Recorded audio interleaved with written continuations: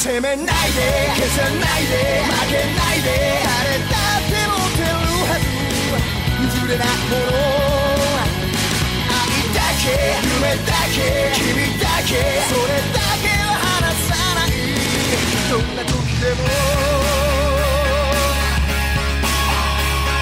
どうしようもなく落ち着かない夜何もかも投げ出してくれるつべこべ言わずにさっさとドアを開けない靴なんてくれてる暇はない縦横無尽飛び回りたいよシューター守りたくないなくしたわけじゃないまだ始まってないだから責めないで消さないで負けないで誰だって持ってるはず譲れないもの愛だけ夢だけ君だけそれだけは離さないどんな時でも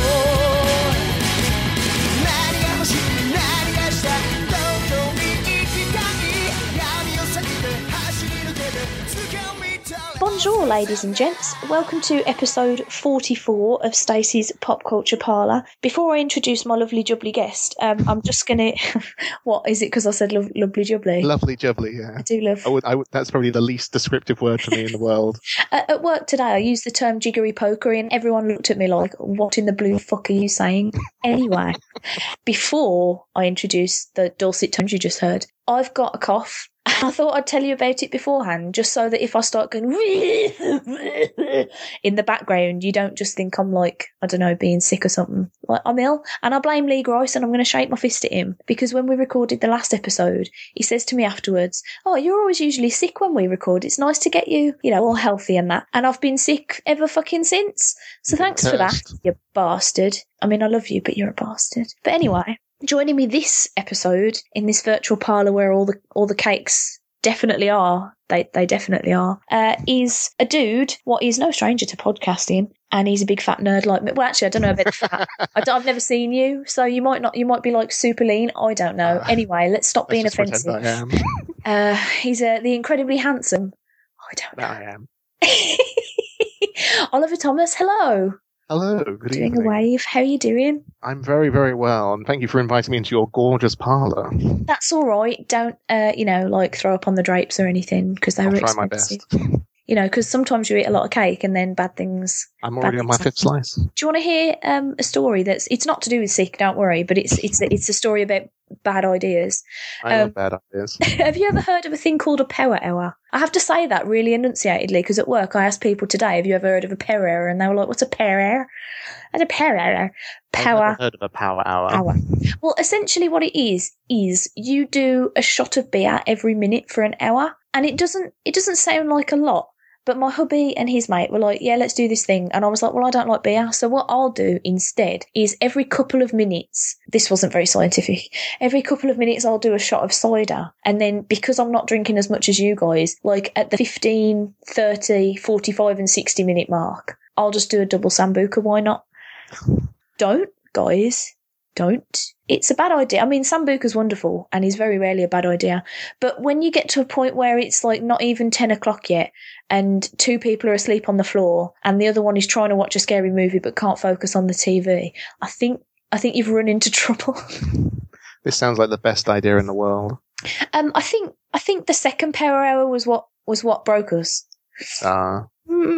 Because we got to the end of the first one and we were all sort of like, yeah, I'm a little bit buzzed, but it's hardly a challenge. Fuck it. Let's just do it again. Anyway, let's talk about you because I'm being really rude. That's fine. So you are on a podcast called The Trash Compactor. Yes, for my sins I am. Do you want to tell people about it? I can tell people. The Trash Compactor was started by myself. Although I'm not the host, I am the co-host. Our beautiful host, Robert Smart, who obviously isn't right next to me right now. We also have one celebrity, Christian Wildgoose, who's famous for doing a few comics, Briar. Oh, I love him. And Porcelain. Porcelain's his big one, the one that I really like, which I have read now, I can promise him. And we also have two other guys who kind of guest star with us. A good friend of mine, Tristan Whitehead, who's a big Star Wars, the biggest Star Wars nerd you'll ever see. And our very sleepy friend, Jamie Field, who He could actually be next to me right now asleep, but he's not. I envision him curled up near your lap like a cat. He replaced cat with dog, and you pretty much got him. Okay. But yeah, we just we get together every now and then, chat the breeze about whatever's in pop culture and geek and anything Star Wars related, and we challenge each other with really stupid challenges and slag each other off. Really, it's great. I like your stupid challenges, if that helps. They make me laugh. I think we all like them, apart from Rob likes them. We're always kind of like, oh, now we've got to do something. Some of them are really easy. That like people who haven't listened to this won't have a fucking clue what we're talking about. But I like mystery, haha. So I'm not going to explain it. Because I'm also a bully. No, I enjoy your podcast, and I enjoy yourself and Chris. I'm terrible, but I haven't read Porcelain either. Is it going to give me a slap? Well, he did actually slap me when I said, I tell a lie. I hadn't actually read anything of Chris, and I had a very, very strong habit of going up to him with everything he'd ever written, so like, please sign it for me. And then he found out after I got him to sign the he did something for DC, I think. It was the Yellow Quarterly one. Yeah. I just know it's a Yellow Quarterly thing. I don't even know if that's the real title. But I got him to sign it for me, and he drew a lotus in the front. He said, like, do you get the reference? And I said, yep. He kind of clocked there that it's the greatest sin of mine that I just like to keep them nice and clean, because I'm a weird freak like that. Not to bring it all to Rick and Morty immediately, but you saying that about getting the reference is like, I'm super gullible, and I am one of these people who will like laugh at a joke even though she doesn't get it. And it always reminds me of the first episode of Series 2 of Rick and Morty, where he just makes something up and the kids laugh, and he's like, ugh. Ugh. That's me, like 100% of the time. Rick and Morty is so good. To my sins, I haven't actually finished watching the entire of the second season yet. Up to Purging. The Purging one's the next episode on my list, but I'm completely fine. I do know what happens at the end. I don't know if I can talk about it straight away, because it might put me in a sour mood for the rest of the show. It might set you off. It might. I did legit. I've watched it 3 times, right? You know, for research, and I did cry 2 of those times. Aww. I am such a wuss. At 2 different parts, which is really strange. Anyway, we'll get into that later. Do you want to tell people? I know we'll probably do it at the end, but do you want to tell people where they can find you, Trash Compactor wise? You can find the Trash Compactor on the interweb. We are currently working on a website, so like your lovely self, we can stream. We can host our wonderful. I say wonderful with big exclamation marks, podcast on there, as well as some writing that I'm trying to get started as well. But we're currently on SoundCloud. It's SoundCloud Trash Compactor, as well as iTunes. You can follow us on Twitter. It's at Trash Compactor or Trash Podcast. That's the actual name. Don't want to give the wrong one. And also you could follow all of us. You can follow me at OG Films on Twitter if you fancy it. If you fancy the insane ramblings of a man who watches anime a little too much, plays far too many games, and has very little life outside of pop culture and his friends. I think people that listen to this show are probably very similar, so I think that will be fine. Hey, let's talk about stuff. Indeed. You can go first, because I can go first. Oh, no. Like it feels like school, like going like, all right, we need someone to come to the front to do the first thing. You boy. And then it's always the boy who thought of something. It's like, don't worry, teacher. I've got something. And then as soon as you stood up, it's like, shit. However, science. Yeah, go on. I would like to talk about a few things. One being a little show I just finished watching recently called Roka, Braves of the Six Flowers, which is an anime show by, I believe it's Toho Animation. It finished, I want to say, beginning of September. But it was basically a little kind of 12-episode long fantasy. I want to say RPG, but it's not an RPG. It's an anime. Christ. You do play too many games? It's just like. Pardon me. I'm sorry. I ate too much pizza. That's fine. I've literally just finished eating some pizza myself just before we called. Yes.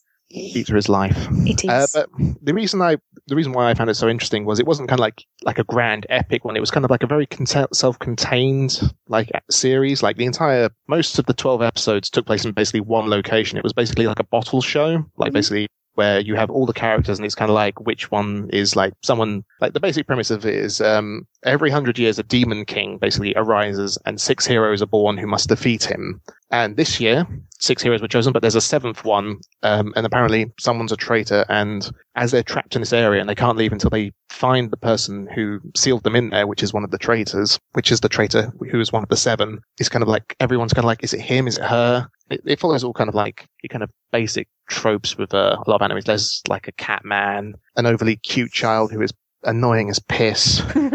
Literally, I love cartoons and stuff like that. There are some characters who are just like, oh, you're just so annoying. Why? Why do you exist? Well, she was annoying for one thing, for being apparently the strongest character in the group, but also for having the most annoying voice and being so vindictive to everyone else. Like, we should kill him or torture him. It's like, this shouldn't be coming out of a supposed 12-year-old. That's a bit scary. Who then vomits up a swamp monster, because that was her power. It's very weird. But it's highly recommended. That's a power. I'm sorry. How what? Like, the main character of it is a guy called Aldert Mayer, who is seemingly just a normal man. However, he's self-described as the strongest man in the world, and he has no powers or anything. He's just a normal bloke, but he has like basically all these. Imagine like Q. He's basically the Q of that world. He has so many like gadgets and stuff like that. There's a particular favorite of mine. He has this kind of like pot of I suppose oil or something like that, which he throws over someone, and in his teeth he has basically the flint to light it. Oof. But there's like a lot of like action scenes where basically he jumps over them, splashes them with that, and then basically chomps down, and then nice. Which is great for the beginning of the series, where there's quite a lot of action. But when it gets moved into like the midpoint, there's a lot of slow kind of like character exploration, because who's the bad guy? And it's so good, but you can't. It's one of the. I probably shouldn't have talked about it really, because I can't ruin it at the end and reveal who the bad guy is, because no one would go, right, well, there's no point watching that then. Yeah, I might check it out, because I keep meaning to get more into anime, because the stuff that I've seen I do really like, but I just find it really difficult because there are so many ones that people recommend to me that have got like 153 episodes or something, and I'm just like, no, I do not know, I can't. I've got no time for this, and just cry silently into my pillow. Now, there are a lot of them where it's just kind of like, Bleach is a good example, where there's like 200 and something episodes. If you started watching when it first came out and you had carried on watching it, you're probably okay. But trying to jump into something now is impossible, I'd say. Yeah, I was reading Bleach book-wise, but I can't. The problem was I missed about 4 or 5 books because life, and then it just got to a point where I was just like, I couldn't catch up again, and now I'm something like 55 books behind. I'm like, my life. Sometimes I like that though. There's a series called Berserk, which I really want to read, mostly for the connotations towards my favorite game series at the moment, Dark Souls. A lot of the lore is kind of based kind of on what Berserk is, and Berserk is it's like a really nitty gritty kind of dark fantasy, but the most depressing way possible. Like, people die. There's not in the kind of like a weird sexual way that a lot of anime has, but there's like sexual assault and stuff like that, and it's all done very seriously, and like it has a point to it. Nothing is kind of like glamorized, but that's a series where it's like 50 long, and it's like, I really want to get into that, but I don't have enough money or time to read all that. Yeah, what I need is a lottery win, because then I'd have all the money and the times. Oh, be nice, wouldn't it? It would be nice. Good. You could live in a castle then and read all the anime and manga to you and me. I don't know if I'd want to live in a castle, because it feels like there'd be a lot of spiders. Yeah, but they could protect you. You could become queen of the spiders. Or not at all, ever. I would prefer to be queen of the kittens. Yeah, I think I'd rather be like queen of the adorable fluffy things. Tribbles. Definitely Tribbles. Are those the weird Star Trek things? That's a Star Trek reference. That's a thing that I have no knowledge of whatsoever outside of that Tribbles exist. No, you're preaching to the choir there. I like Star Trek, but my heart belongs to another spaceborne fantasy series. Guardians of the Galaxy. Yes. Well, whilst we're leaning towards talking about Star Wars, I'm just going to finish this bit of tea. Because tea is awesome. As well as pizza. Yes, Star Wars. Well, that's a thing that just sort of exploded this week. I got a text message from my husband yesterday, I want to say, that pretty much just said, forgot to check whether you wanted to see the new Star Wars movie. Booked a sofa at the Electric for opening night. I was like, okay. I guess we're going to see that then. I have been staying away from the trailer, mostly because I have a thing about trailers at the moment, in the sense that I think they show you far too fucking much, and I'm getting annoyed by seeing the majority of a film condensed down into like 2 minutes. That is a personal grievance of mine. I would normally choose not to watch a trailer, but I can confirm that the trailer for the new Star Wars film only has footage from the first 30% of the film, so there's still 70% of the film which no one's seen. Oh, that's good. I might watch it then. No, I was staying away from it just because I thought I've seen the teaser, and the teaser got me suitably excited. So that'll do. But now I might actually watch it. It is fantastic. It kind of hits you right in. I don't know if it's something. I think it's something every person of our generation I say generation, we're not even from the 70s when the original films came out. But in terms of like the special edition, because that's where Star Wars really got to me. That's when my love of it really came into fruition from the special editions, despite obviously their lackluster treatment of the original films. But that's Star Wars to me. That the 1997 special editions will always be my version of Star Wars. But it just hits you right in the throat. Like you get a lump in your throat when the music starts up, and then Han Solo's there, and it's like, oh god, and then you cry, and then you wake up and watch it again and cry some more. Oh, that's adorable. I'm probably going to get an internet slap now, but I am not as into Star Wars as maybe everybody else in the world is. But I think it's because I didn't watch A New Hope until, when did I meet Rich? I want to say 2005. So it's probably about 2006 when I first watched Star Wars. And by this point, everybody in the world had told me it was the best fucking thing since sliced movies. And, I wouldn't say it's the best thing ever, but it's quite high up there.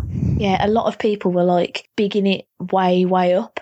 So I did really enjoy it. But you know, when you're just expecting it to like, like kick you right in the fanny or the metaphorical fanny. That's something I never experienced myself, but I think I know where you're coming from.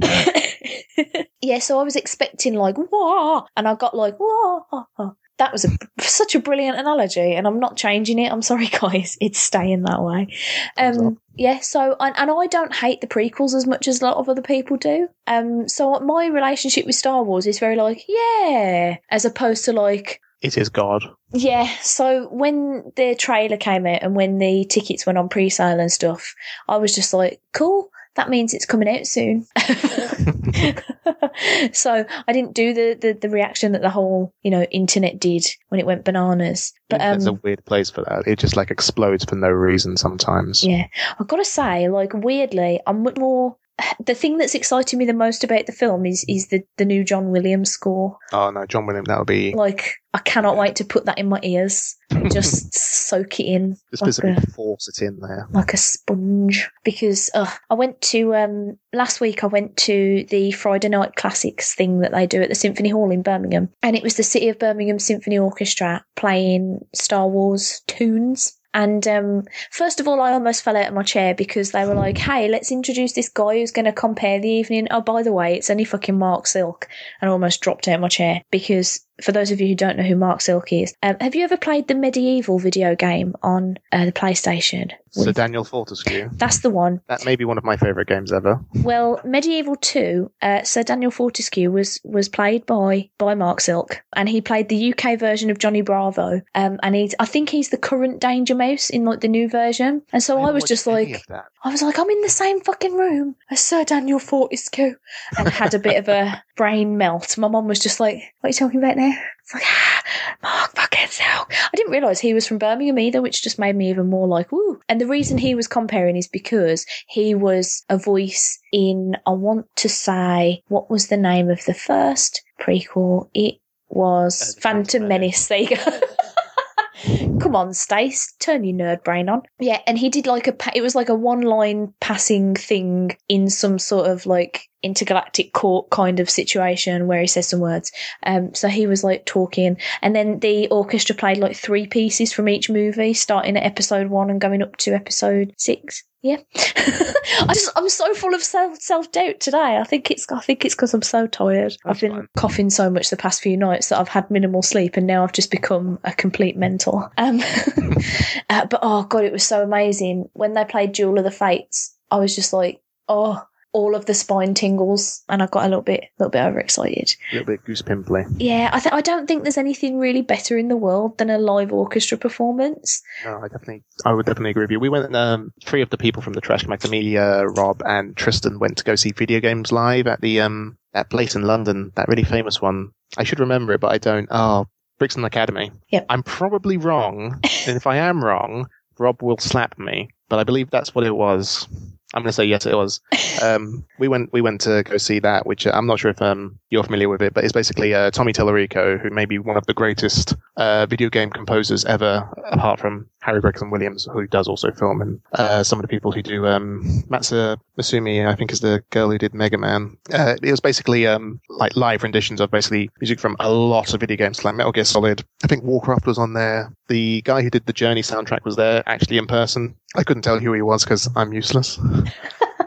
But it's the same feeling, like, I imagine, because I went to the one of the Star Wars ones years ago at the Millennium Dome, which isn't obviously the Millennium Dome. It's the O2 Arena, isn't it now? Yeah. And it's just like, there's something about live music when it just washes over you, and it's like, I feel cultured now.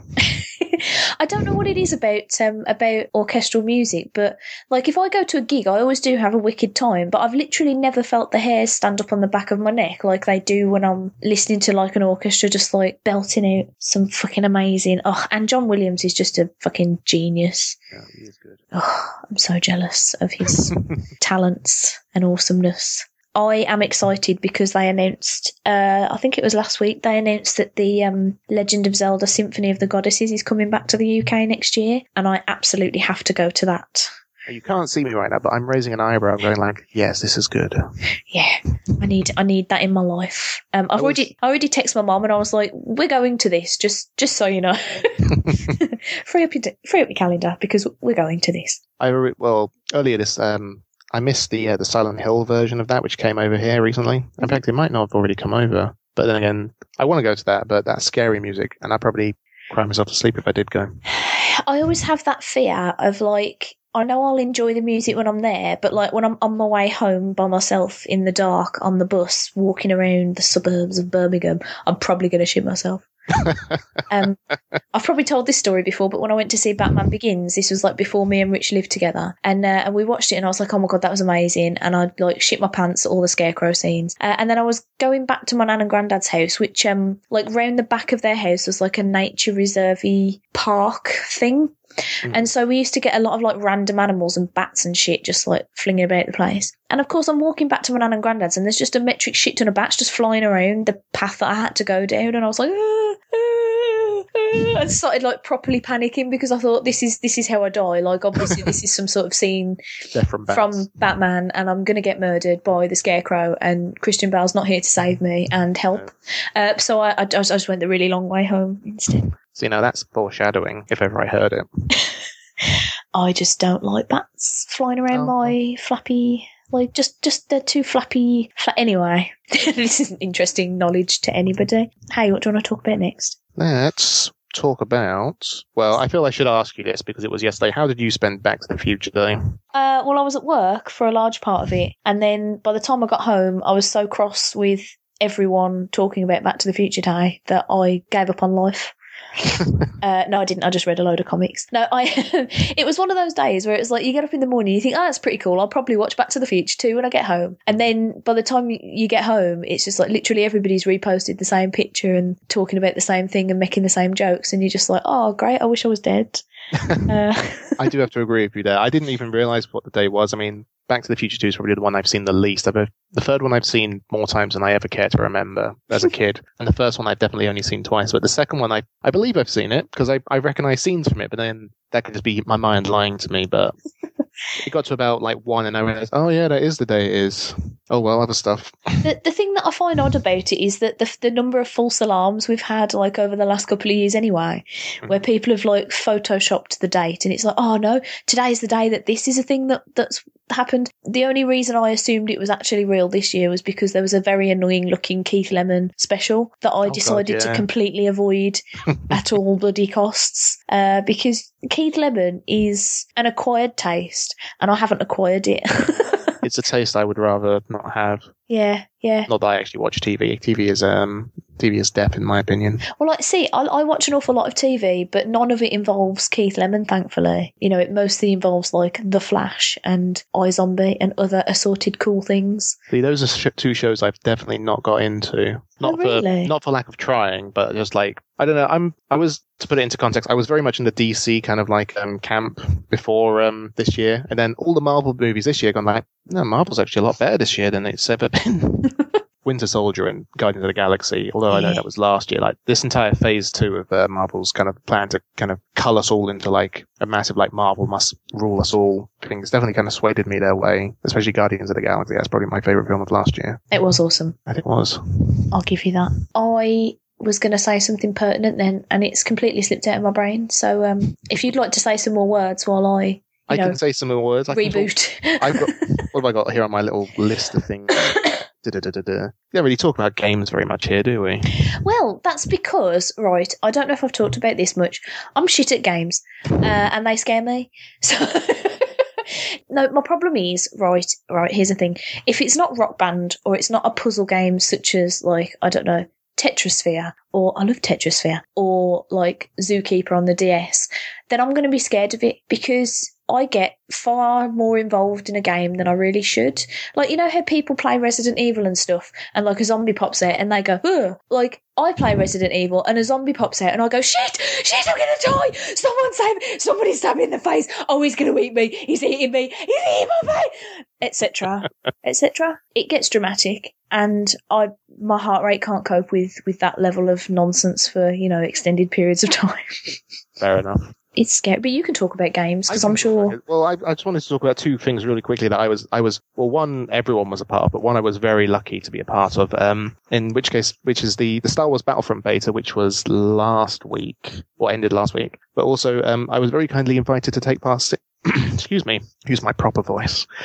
I was very kindly invited to take part in the Dark Souls 3 network stress test over the weekend. Ooh. Which was a very, very cool thing. Being such a big fan of the series, I was giddy with joy, as you can imagine.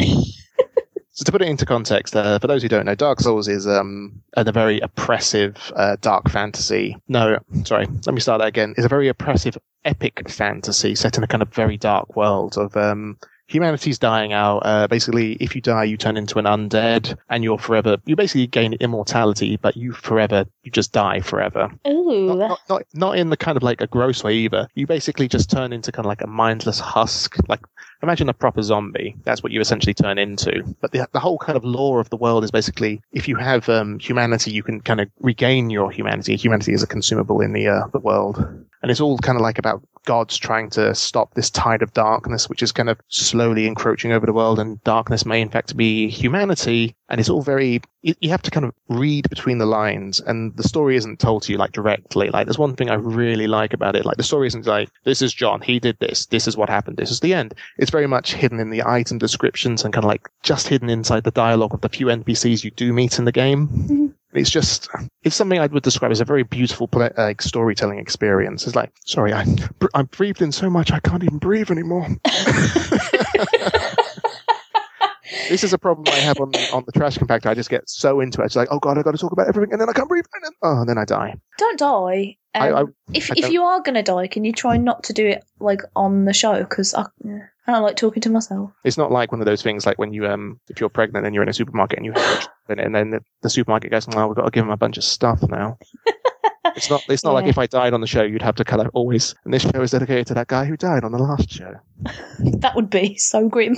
That would be a Halloween special indeed. Oh shit! Yeah, I forgot it was October. Halloween's next weekend. Oh, there's nothing going on. There's no parties in my area. There's nothing. It's just like, well, I guess I'll just have a movie marathon and watch terrible movies for a long time. Which is fine. I love terrible movies. It's half my life. If I didn't watch terrible movies, I think I'd die. Terrible movies are awesome. I'm going to a club night and I'm probably going to sweat to death in my costume. But I don't give a shit because I love fancy dressing. Fancy dress is life, as is pizza and tea. A lot of things are life, aren't they? I've noticed this. To me, a lot of things are life. Especially Dark Souls. I was just going to say Dark Souls. Dark Souls. But I was, as I was saying, I was invited through a kind of a lottery system. Like, I know a lot of people who play the games with me, as well as I believe Robert, who's the host of the Trash Compactor. I think he also applied for it, but I was the only one. And it's one of those things where you're the only person that you know who gets in, and you go like, oh, I'm really sorry you guys didn't get on it. And then at the same time, you're like, fuck yes. Get in. I get to play it and you don't. Not that I'm vindictive to them, but I got to play it and they did, and it was a lot of joy. So it was basically 3 days of scheduled gaming between. They said it was going to be between 6 p.m. and 9 p.m., but eventually it turned out to be between 7 and 10. And the game, I should probably send you like a link if you include links at the bottom for the trailer for it. But sometimes if I can be bothered. Just as long as you include a link for the Trash Compactor, that's fine. Wink, Fair wink. dues. Fair dinkum. Wink, wink, nudge, nudge, saying no more, saying no more. But it's just like a very oppressive looking. Like the game on PS4, obviously, is not scheduled to come out on the previous generation, the Xbox 360 and the PS3. But it's just a gorgeous looking game for essentially being just an alpha at the moment. And the idea was to basically just kind of stress test the service, see how many people they could do multiplayer with, because it has a very the entire series, Demon Souls, Dark Souls 2, and their spiritual successor Bloodborne has a very interesting multiplayer mechanic called Mingle Player, where you can play through the entire game on your own, not even knowing that you could play with other people. But throughout the world, you'll always see kind of like apparitions moving around of other players, and you can read notes they've left, which like give helpful hints. Like you could be at an impasse. There's very clearly a staircase, which quite clearly has a trap on it, and there could be a little note saying, "Take a step forward." And you'll do it, and then you die, and you go, "That bastard killed me." That sounds mean. It's mean but fair. It's a very difficult game, regardless of how you look at it. But the difficulty is so fine and fair, it's almost not difficult. Mm-hmm. I mean, if you ever speak to Robert, he struggles with these games sometimes, as does everyone who plays them. But it just gets to a point where because like most games, there's basically a run up to a boss, and then you fight the boss, and then if you succeed, you succeed. If you don't, you die. And it gets to the point where maybe you'll die so many times that you become so used to the journey. It's like you know it as intimately as a lover, and as you kind of like you're on your little path down to where the boss is, you see the enemies coming towards you. You kind of like you're almost perfect at it. You just sidestep, killing them as you go along, and then you go into the boss, and it's just attrition. But it's so satisfying when you actually finish a level and kill a boss, and he's like, "Yes, finally." See, I don't think I've got the patience for that. It is very, very, very much like it's the sort of game like if the tutorial beats you, you'll never play the game again. But if you just persevere and try to succeed, then you're into perhaps one of the greatest fantasy stories, especially with Dark Souls 1 of the last generation. See, I don't think I have the temperament for that, because, like, here's a classic example that's not even slightly pop culture related of me and my total lack of patience. I got a list of things I was going to do before I was 30 that I barely touched, but one of them was bake and ice a cake entirely by yourself, because I thought icing a cake looks really difficult, but let's just make it even fucking harder by baking the shitting thing first. So I thought, I know what I'm going to do. I'm going to do like a rectangle cake, I'm going to ice it black, and I'm going to make little Tetris shapes, and it'll look like a little Tetris screen, and it'll all be awesome, and blah, blah, blah. So I start making it, and I make a lopsided cake, so I'm immediately cross, because how I'm going to ice this fucking disaster of a cake is a bit beyond me. But anyway, so for some reason in my head, it seemed like it would be more sensible to buy white icing and use food colouring to make it different colours than to buy like loads of blocks of like black and pink and blue and blah blah blah. So I get a lump of white icing and I knead it a bit, and I make a little well in it, and I put some black food colouring in there, and I mush it around and it goes grey. So I put a bit more black in there and I mush it around and it's still grey. So I put a bit more in there and I mush it around and it's black, but now it's also basically liquid. So I put a bit of icing sugar in there and I mush it around and it's grey.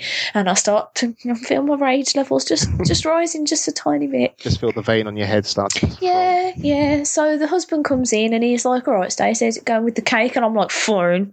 It's absolutely fine." So, he leaves. And I put a bit more icing sugar in there and it's grey, and I put some more black food colouring in and now it's liquid again. And I don't know about how to fix these things. So Rich comes in and says, "Do you want a hand?" And I'll go, "No, I don't want a fucking hand," and burst into tears. Aww. So this is that's me, guys. I don't think I've got the temperament for games where I might have to do bits over and over again in order to do a bit that I can't do. I'm likely to lob my controller at the screen. I think right. This sounds like a Let's Play channel that's just waiting to happen. Rich reckons that for my next charity event thing, I shouldn't do a 24-hour podcast. I should do a 24-hour live stream of me playing any video games. He thinks that would be so entertaining. That sounds like the best idea in the world. No, because the thing is, right, I think after about 10 minutes, I'd either be in tears from being frustrated or from being too scared. So I don't think it'd be a good idea, because if you add sleep deprivation in there as well, you've just got yourself a whole a whole into mess. trouble. Yeah, it seems like a mistake. I have been playing a game the past week though, but it was Rock Band 4, so I don't know how much it counts. It counts as a game. I want to whinge about it though, You can whinge about it. because the actual gameplay is fine and the new guitar is better than the old guitar. But I have a massive problem with the choosing your characters situation, because in the old game, excuse me, Charming. I'm such a classy bastard. In the last game, I had a character that looked almost exactly like me. It was kind of fucking brilliant, actually. And also was wearing stuff I would legitimately wear. So I was like well chuffed with this character. And I got all over excited when Rock Band 4 came out. So I was like, yeah, I can't wait to make a new me. It's going to be well exciting. Except that my character looks like, for a start, you can't make yourself any fatter, which I think is a bit mean, because I am admittedly fat. And not that I want my character to be obese or anything, but, you know, I would like it to not be a stick figure. But you can't choose its body. It's just like male or female, which is rude. So it's just kind of like a very generic, kind of like you're either a man or a woman. Yeah. No, kind of like... No builds or anything. And you can't... Because I think on one of the other games, you used to be able to, like, increase your own height or like, shorten yourself a bit and stuff. Or maybe I'm thinking of Guitar Hero. Either way. Guitar Hero, you definitely... You just get shit characters in that, don't you? Kind of. I always remember I used to make a guy who used to look like Gene Simmons from Kiss and go like, that's fine, done. That'll do. But my character in Rock Band 4, for a start, you can't put glasses on them without the glasses having, like, coloured lenses, which doesn't make any sense. So she hasn't got glasses on. The closest hairstyle to mine, and my hair is curly with a full fringe, was... long straight hair with victory rolls at the front, which looks nothing like my hair. And the closest face we could get actually makes me look somewhat ethnic. It just essentially it looks nothing like me. And then when I was searching the outfits, because the initial outfit you get is basically a pair of jeans and like a plain grey t-shirt, the closest I could get to like anything even remotely interesting is nothing I would ever choose to wear. So I was really cross because it just doesn't look anything like me. I think that's a struggle most people have, especially if you're kind of like only very casual of the games you play. Like you basically want to like imprint yourself onto the game, so you kind of feel like it's I want to impose myself on Guitar. Where the fuck am I in this game? That's exactly how it would be. The thing was, in Rock Band 3 as well, there was, you know, the random characters you get in your band when other people aren't logged in. So, like, if it's just you playing and you're not playing online, then there's just, like, standard rando characters that are in there. Did I just say rando? Who the fuck do I think I am? There was one in Rock Band 3 who looked just like me, but with red hair. So I was like, oh my God, I'm in this band twice. It's like we're twins. Yeah. So now I'm extra cross because this one just has like 0 people that look remotely like me, which makes me a bit sad. That's really self-aggrandizing. I'm just realising that now.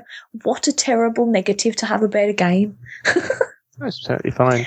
In terms of games, actually, if you're not too into like the hardcore scene, you'd probably like a lot of the adventure games that have been coming out recently. There's one called Life is Strange, which you might like. It's kind of like a supernatural, I want to say thriller, but it's not. It's kind of like a supernatural kind of like slice of life. Yeah. I've heard good things about that. I do like to watch other people play games. Like when I was younger, because in our house we used to have, we had a NES and a Mega Drive, basically up until the point that we decided to like, I think it was when the GameCube came out that we actually got a new console. But I used to watch my nan play Super Mario a lot because I would panic and die. And I used to watch my mom play Legend of Zelda a lot because I used to panic and die.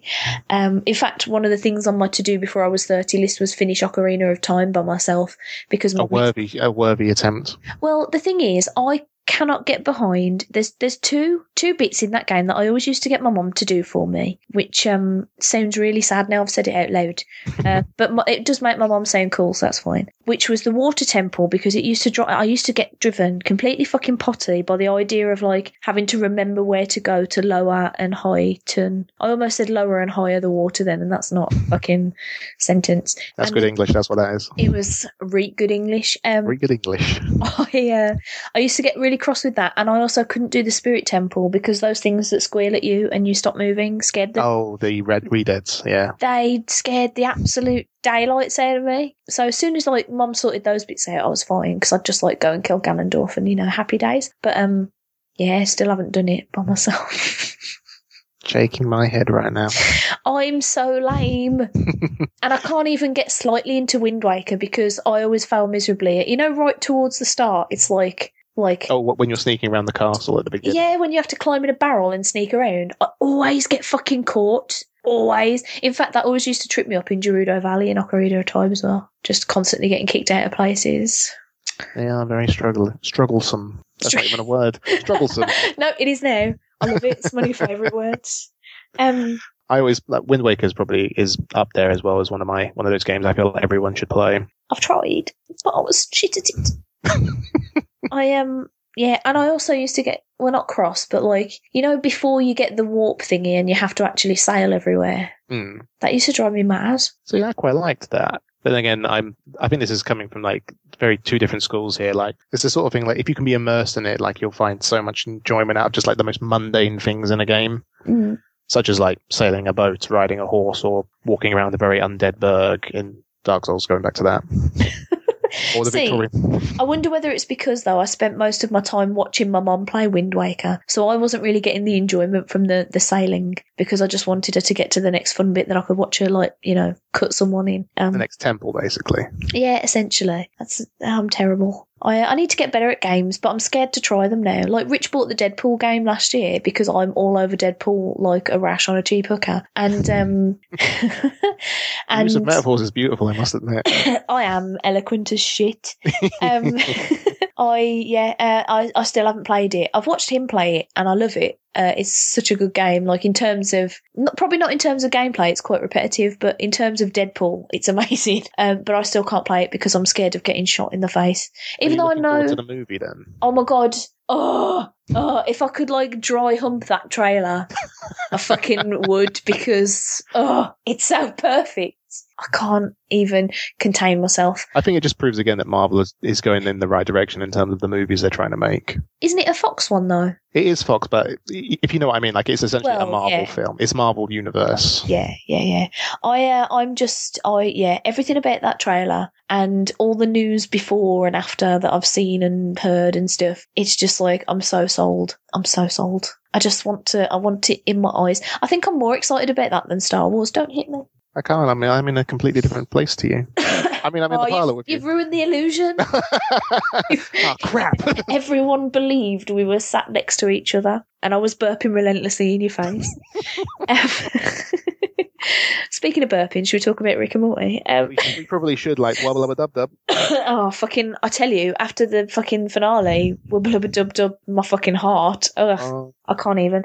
I can't remember what episode I was up to the last time. Last time we spoke. The last time I spoke and everyone else listened. I think if I recorded it, when did I record it? I recorded it my birthday week, so it would have been at least like 3 episodes ago, if not 4. So you're talking like middle of series 2.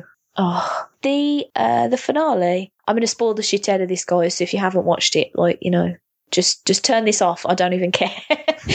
Go and catch the fuck up. I didn't cry the first time I watched it, but I think it was because second name drop of the episode. Lee Grice texted me on the day that it like aired over here, and I hadn't had a chance to watch it that day. So he texted me and he was like, "Oh, what kind of a mood are you in today?" I was like, "Oh, I don't know, not great." Why? He was like, maybe don't watch Rick and Morty yet. And I was like, no, that's not a thing I can do. Shut your mouth. These are the kinds of lovely conversations I have via text message. And so he pretty much told me, go and buy yourself a cake and a box of tissues. And I was like, shit. So I went into it expecting to have my heartstrings like punched just really hard. And they were, but I think because I was like on edge for it. Yeah, it didn't hit me as hard as it may well have done if I hadn't been prepared. But when I watched it the second time, I did cry because I noticed more stuff. Because I think I was on edge waiting for something to happen that, like, I didn't notice everything that was going on. But the basic premise of the episode was that Bird Person and Tammy were going to get married on planet Squanch, which is my new favourite word. How satisfying is it to say Squanch? Squanch. That's probably one of the greatest words I've ever heard. Oh, one of the blokes that I work with, who's a similarly Rick and Morty obsessed person, has just started calling me Squanchy because because I'm adorable and a perv. No, because actually that's not far wrong. It's almost the perfect word for that description. It's no, he started calling it me because he's a bit renowned for giving people good nicknames in the office, and he just keeps calling me Face, which everybody agrees is too obvious and terrible. So he's just started calling me Squanchy because it starts with an S and ends in a Y, like my actual name. That sounds pretty good to me. I'm not gonna, if it takes off, I'm not gonna argue. It sounds better than most of my nicknames. Oh dear, dare I ask? You can. Go on. Very well. We have in secondary school we had a friend who used to basically just give everyone nicknames. It didn't even make any sense. He's a guy called Matthew who's currently in China studying martial arts. Ooh. Because he's into that sort of thing. But I think one of my many nicknames was either Telephone, and another one was Swim Hat Man, mostly because I used to have a very bad bowl haircut, which thankfully no longer afflicts me as bad as it did in secondary school. But yeah. God awful nicknames. That's actually pretty awesome. If it makes you feel any better, I used to get called Hairy, McClary, Fat and Scary. So that's the thing. Kids are mean. Anyway. Kids are mean. So the last episode, they all the Smith family go off to the wedding on Planet Squanch, and it's all lovely jubbly, and even Rick manages to not be a ginormous douche throughout the ceremony, despite the fact that he's obviously very anti-marriage and whatnot. Anti-everything, isn't he? Yeah, and then it turns out that whilst he's giving quite a heartfelt speech that I thought was fucking adorable and perfect, and I kind of wanted the episode to end there because I was like, oh, it's all been so nice. The end. It turns out Tammy's been an undercover agent working for the Galactic Federation, trying to capture 17 wanted criminals that were all in attendance at that wedding, and the shit just hits the fan, and Bird Person gets straight murdered, and I was like, huh. And I think it's a testament to the writing in Rick and Morty that a guy who's appeared all of about 3 times, is it? Maybe 4? He's in the end of season 1 and gets Swifty. Yeah, he isn't Get Swifty, so this would be his third and final appearance. Final? No. I adore him, and the fact that he's only appeared 3 times and has possibly one of the most deadpan attitudes and voices ever. I've got hats off to Dan Harmon for his delivery of everything Bird Person ever says. There was one line in this that just had me almost crying, which is when he's just talking completely deadpan and he's like, I probably shouldn't share these details, but I've become inebriated. And I was like, oh, you can't even tell. It's adorable. So he does a dead, and that was meh. And then Squanchy, hulks out, proper hulks out. He's got this, fake tooth that's filled with some sort of serum that makes him just, beef the fuck up. And he just goes to town on all these Galactic Federation types so that the Smith family can escape. The thing that I want, one of the many things I love about Rick and Morty is the fact that it can move so fluidly between being totally emotional, heart-wrenching horrendousness into just being downright fucking funny. And the Smith family trying to find a new place to live is just the greatest a little montage, because they find there's 3 planets outside of Galactic Federation's jurisdiction that are at least 90% like Earth, and one of them that had me crying was they get to a planet and it turns out everything's on the cob, and Rick's reaction to everything being on the cob is just I want to know why you're so scared of everything being on the cob. Because they're ooh, strawberries on a cob. Ooh, flowers on a cob. Are those mountains on a cob? And he's just get in the car now. It's brilliant.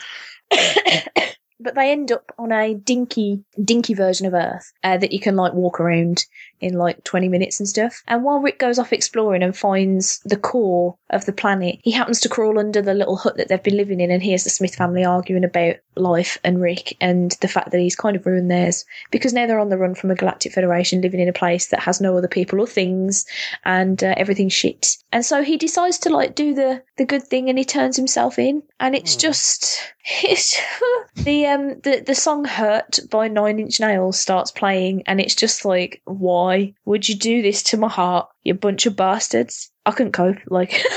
It's a very, very it's a perfect roller coaster show, as you say. You got the funny bits is so high, but then when it brings you right down, the ending of episode 3, oof. That one, Oof. you know the one I mean. Autoerotic precipitation. That's also the best episode name for an episode, but at the same time, that ending just it's just one of those things. It's just kind of bam right in your heart. It's oh God, no. Yeah, and even Jerry just coming out with the little weed whacker trying to sort out the drive just can't save you from that moment of do you realise what Rick just did? I can't. Oh, It's all right though. It's been renewed for a third season. I know. I'm so excited. I got really antsy though after did you like watch? Well, I assume you watch the post credits bits that happen after every episode. And for the episodes I've seen, the only one I haven't done for is the I don't know what the one basically, which is like the clip show, which is again one of the best ones. You know, where they just everything's just ad-libbed. Yeah, interdimensional cable. You guys can't have eyeballs. These are my eyeballs. Oh, my. Get up out of here with my eyeballs. I said Marty there for a second. I'm thinking bloody Doc Brown. Christ. That episode, I don't think I talked about that one, but I'm going to need to because I'm obsessed with interdimensional cable. But the post-credit sequence at the end of the finale is Mr. Poopy Butthole is watching. He's actually sitting and watching Rick and Morty, and he's like, ooh-wee, what a fucking finale, eh? And he just starts, like, ranting about how it's going to be, like, a year and a half, maybe longer, before Series 3. And I was like, fuck off. Like, that's not acceptable. So, yeah, and he sort of assaults a pizza. No, put your teeth in. Pizza delivery man. There you go. I'm so in love with this show. It's borderline frightening. I think since, I want to say 2007. When did Adventure Time start? About then. Brilliant. Clap. We could run the country, you and me. I blagged it well though, don't I? Basically, I think it's one of those things, like, since Adventure Time did start, and you've had, like, Adventure Time regular show, Steven Universe, which, of course, I'm in love with. That is just the cutest show in the world. Everyone should watch Steven Universe. And Rick and Morty as well. Like, Cartoon Network and Adult Swim have come up with prep. Well, I think they've got the greatest, like, selection of cartoons on the show at the moment, and they're all shows that adults can watch as well as kids. I don't know how much I'd show kids Rick and Morty, but... Oh, no, actually, they're thinking of... Yeah, well, that's on Adult Swim, so kids shouldn't be watching it anyway. That's true. Going back to Interdimensional Cable to Tempting Fate. What a fucking episode. I'm in love with those because apparently, I mean, I don't know how true it is, but apparently most of those sessions are just Justin Roiland getting drunk and going into a recording booth and just saying some words and seeing what happens and building things around them. But I recently went to a training exercise thing, which was about assertiveness and time management and getting the most out of your working day. I'm already asleep. But me and my Rick and Morty obsessed colleague who keeps calling me Squanchy, we had to do like a flip chart of what we thought good assertive behaviour was and what we thought bad assertive behaviour was. And so under bad assertive behaviour, we put, disrespecting people's personal space, and then kept falling about laughing because we just kept saying personal space. Just keep out of my personal space. Keep out of my personal space. This chair's in my personal space, and I think I'm okay with that in my personal space. I think my favourite part of that personal space sketch was when he just goes, "Whoa, who's around me? Who's around me right now?" I don't even want all this skin up in my personal space. We just kept saying stupid things, and then we had to present it. So I was like, Adrian, I can't do it. You're going to have to do it because if I say the words personal space, I'm going to crease. And he was like, yeah, we've got 1, personal space, 2, personal space, 3, keep out of my personal space. I think the only way that could have been better is if maybe you'd at the beginning gone like, wait, who's in my personal space? Who's around me? Who's around me right now? Let's just step on up here and we'll all get stepped up. I would love to get pissed with Justin Roiland. I think it would be brilliant. It's going to probably be the best night out you'd ever have. Oh, God, can you imagine? Like Man vs. Car has me. Anytime he cracks up while he's voicing things. Sorry, you're making me fucking remember the episode. Just the bit when he's just like, wouldn't the cars always win? Just Michael Jenkins versus just a regular car. Here he goes. He's doing it. And oh, no, the car's crashed him. This is face. Chalk that up. It's another one for the cars. I don't know why they keep doing this. Oh, the inner world where there are 8 Jan Michael Vincents. Who is... It's one of those things. I know he's obviously someone who's made up, but the entire time I was like, I know that name. Where do I know his name from? I know that's the joke and everything, but it's just... Oh, gosh. And what was the other one that had me crying? Like, oh, how did I get here? How did he get there? Wait, how did I get here? Just keep away from that coffee machine. Dear me. That episode was so good. I know a lot of people ragged on it because I reviewed every episode of Series 2 for the Geek Syndicate website. Nobody asked me to. I just did it. Shameless plug. Yeah, go read them. They're actually like, well articulated thoughts because I have time to think about them and write them down and edit them, as opposed to this podcast where I just make noises. That episode to me was like almost as good as Rixty Minutes, and the only reason I don't think it quite lived up to it is because I really love the B plot in Rixty Minutes with Jerry and Beth the side characters that you kind of know are there. It's like, oh, yeah, they have plots sometimes. Yeah, because I did quite like in Interdimensional Cable 2 that the B plot was just one extended dick joke. And Werner Herzog being in it, holy shit. I almost died. He was so great. I haven't got like any bad things to say about Rick and Morty, like ever. Except for the fact that there's no more of it on right now and I need it. I need it in my life. Thank you, please. It's one of those things it's almost got the perfect runtime, like 11 episodes, even though I think the second season only had 10, didn't it? Yeah. I don't know if you, obviously you watch them on TV. I've watched a few of them on the Adult Swim website. Mm-hmm. The way they're labelled up there, they're always missing a number. So like the first season is missing 7. It's like 1 through to 11 with one of the numbers missing. And the second season did that as well. And you're looking at it going, I can't figure out what's missing here. I don't know if that's intentional. I don't know. That's bizarre. I just love the names of the episodes as well. I think they're awesome. I'm just obsessed, guys. I'm not even going to sugarcoat it. I am. There are worse things you could watch, and there are worse things you could gun done doof about. Rich keeps laughing at me because I'm like relentlessly watching it. I got my grubby mitts on a Blu-ray of Series 1 the other day and watched 5 episodes. I'm immensely jealous of you right now. Oh, it's so good. Immensely jealous. I need to rewatch it again soon though with the commentaries on. So, that's going to happen probably this weekend.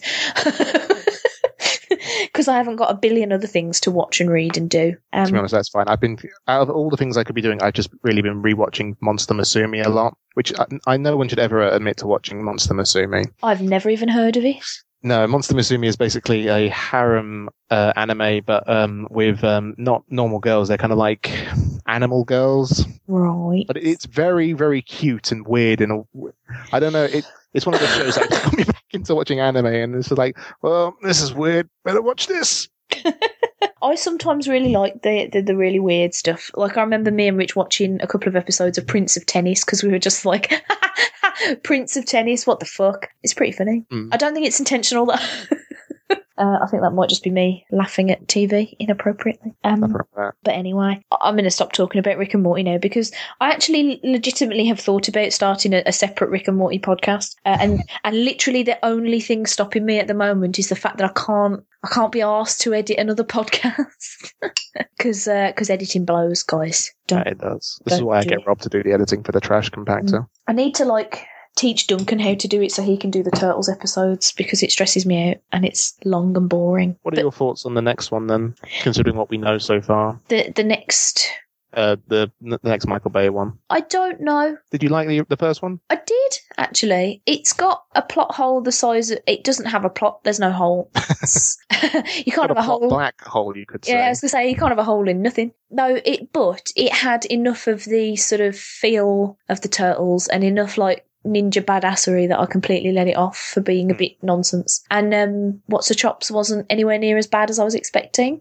Megan Fox. Yeah, that's the one. So that was, I actually quite enjoyed that. And it's got a really badass soundtrack. I like listening to that when I'm on the treadmill. I haven't been on the treadmill for a while, but but it's very motivating, badass music for jogging too. My biggest concern, but I don't even really know if it's a concern so much as the fact that I'm not keen on Stephen Amell. I'm sorry, guys. And he's going to be Casey Jones. And that's a big deal for me because I heart Casey Jones. He's a good character. He's probably one of the only, I suppose, believably good characters in that entire series, especially from the original, the cartoons and stuff like that. I straight adore him. And so, yeah. The problem is I've only seen Stephen Amell in Arrow and I cannot stand Arrow. I think it's gash. So... I think the only time I've seen him is when he was at SummerSlam. Oh, I did not watch that. That's fine. Neither did I, really. I just know he was there. Yeah. No, I fell out with wrestling a little bit lately because it just seems to be the same 5 people wrestling each other, which is a bit of a shame. It is a bit of a shame, but it's just that Rob, the host of the Trash Compactor, he's just so interesting at the moment. It's almost infuriating. I know it annoys Chris to to no end, mostly because they live above each other, or Chris lives above Rob, where they're living at the moment. But it's all he talks about. It's just everything's wrestling. This is like, yeah, it's nice and all that. I mean, I enjoy it anyway because I'm a kid at heart, and it was always the greatest thing to watch as a kid. I think it's because he never really watched it as a kid himself. As a kid, quite a lot now. Yeah, I don't think I've watched wrestling this year since WrestleMania, which is a bit of a shame. But I did enjoy WrestleMania. It was good. My leg's gone dead. Excuse me, I'm readjusting myself. Was there anything else you wanted to talk about? Because I realised I've been gasbagging about Rick and Morty for about half an hour. Let's have a look at my notes. I've really kind of covered everything I wanted to talk about. The only other thing I really talk about was Your Lie in April, but I only really wanted to talk about the last episode of that, which would be spoilerific as hell. Oh. So I don't feel I should talk about it because, again, this is a show I feel everyone should watch because it's not a it's kind of a very slow moving show about kids playing classical music, and it's got a very, very, very readable plot. And it, like, if you've ever seen any kind of tragic kind of like coming of age thing, it's like, yep, this is a plot I definitely know. It's like there are two I'll talk about it a little bit. It's basically the main character in it. I want to say Kosei, something beginning with K. I should have done more research. This is you're getting the premium Trash Compactor experience here, talking to me. No notes, no preparation. Just I watched something, don't remember what it was, but basically it's about a kid who he used to be like a prodigy pianist, not a penis, but a pianist.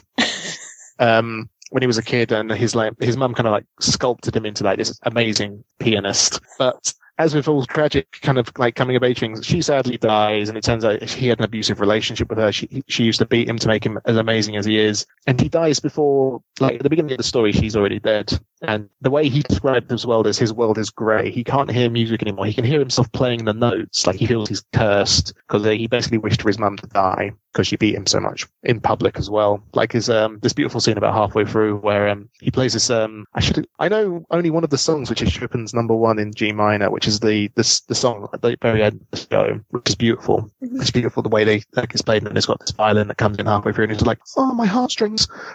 in like a very Rick and Morty way, not in kind of like the funny way, but kind of like, oh god, punch right in the heart. But he describes his life, rambling as always. He describes his life as basically being this grey void, and he basically meets a violinist who is called Kaori. I do know her name because she's got the most tragic story in the world, which gives away kind of like the ending. But everyone should watch this. I feel if you're not into like kind of anime, I feel it's one of those ones which you could probably kind of talk your parents into watching. Like it's not really like a very like fantastical. I mean, it does have the kind of like the sweat bead tropes and all that that you see in most anime, but just the use of music in it is gorgeous. The animation itself is very not stylized, but it kind of fits the animation itself, and it's just a tragic story which I fell in love with. I was just going to say that sounds really interesting, but simultaneously, like I'm probably going to cry if I watch it. Oh, it's been. Although it's called Your Lie in April, it's been described as Your Cry in April. Jeez. It is very, like, from saying this, it's pretty obvious what happens at the end. I won't spoil what happens at the end, what really happens at the end, or what, like, the major character arcs between these two characters. Like, the way I felt it was described was basically, if you imagine it as two flames, like, at either ends of the room, his was very, it was going out, and hers was like a really big bright flame. They kind of like, as it moves close to each other, in the middle, they're both exactly the same flame. But then as they move apart from each other, his flame gets bigger, but hers starts to die down. I know there's probably a really bad analogy for that, but it's all like a pingle. It sounds grim. I'm not doing this show justice. Go watch this show. That's all I can say. It's only 22 episodes long. Oh, that sold me a bit more because it's not 500 episodes. No, long. It's no Bleach or Naruto or Pokemon. Everyone loves Pokemon, so everyone figures it's 10,000 episodes. It's fine. I can watch it in a day. I'm not a huge Pokemon fan. I'm sorry. I can't breathe. I'm fine. I thought I was just listening to a man actually have an aneurysm. If you want to see me have an aneurysm, if you want to watch me play Super Meat Boy, I will die if I play that game again. I cannot play that. I've watched Rich play it, and I know for a fact that game would make me cross. And there was another one that was a really gorgeous looking one. Oh, why can't I remember what it was called? Everything was like in silhouettes and like grayscale. Oh shit, it was beautiful. Was it 2D or was it like 3D? No, it was kind of 2D, bollocks. Why can't I remember what this is called? Do you know, when this episode comes out, Rich will probably be shouting this into his iPhone, like, you fucking numpty. I can't remember, but it was beautiful, but it looked like the kind of game I was going to get cross at. Yeah. Anyway, now that sounds, I might check that out. Is that accessible via, like... You can stream it, yeah. I mean, I watch it through a Crunchyroll, but it's one of those ones I'm sure you could, like, I say black market. Like, no, do you want to buy your No Line April? I've got others as well. I don't do anything. I just sell anime on street corners to passers-by. Do you know, I used to work in a place where there was a guy who, there was like a pub around the corner that we'd sometimes go for lunch, and not to like get pissed, like to actually eat food. And there was a guy who always used to come in and try to sell us DVDs just in little plastic sleeves for like $5. And I'm like, what are you doing with your life, mate? James. Making a $5 a film, that's what he was doing.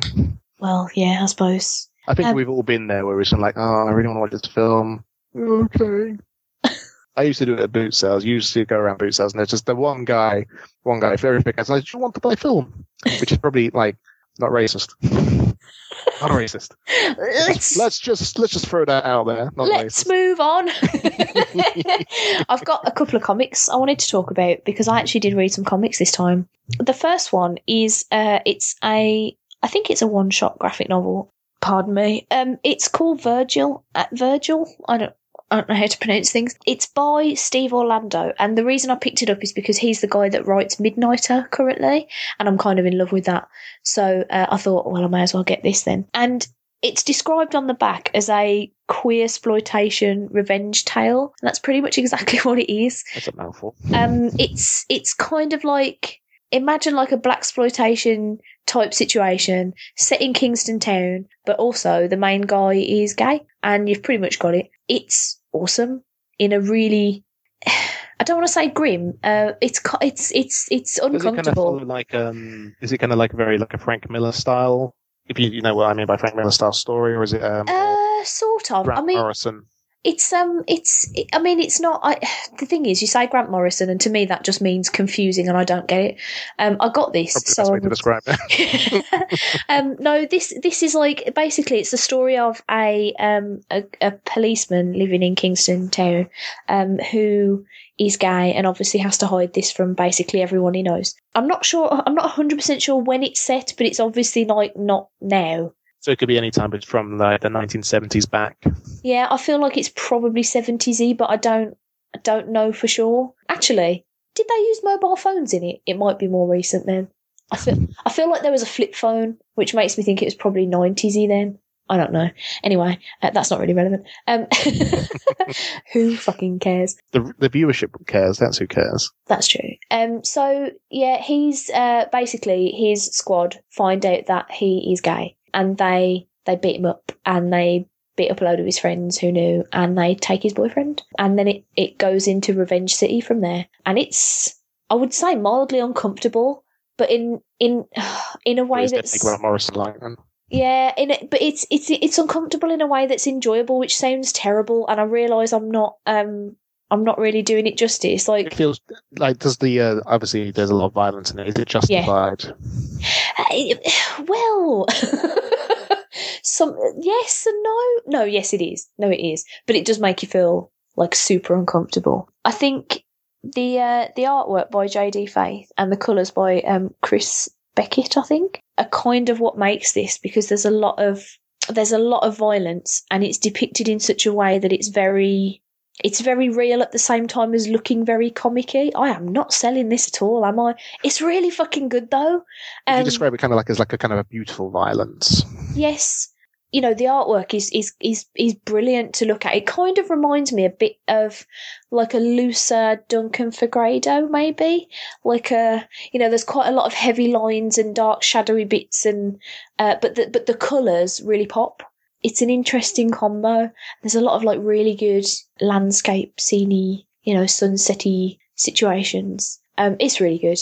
It's just like, if you like a good story of revenge. And I like the fact that the main bloke is gay, but he's not like overtly gay. It's Yeah, I was going to he feels like a character rather than like a stereotype. Exactly, and he's very, he's a cop and he's very good at his job and he's very physically fit. It kind of reminded me of Midnighter in that sense, in the sense that, like, for some reason, a lot of pop culture seems to think that gay equals camp. And whilst that's true sometimes, it's also, not true other times. You can get gay people of all kinds of personality. So I like to see the less stereotypical approach, if that makes sense. Have you thought of the kind of ones that can like challenge like the conventions?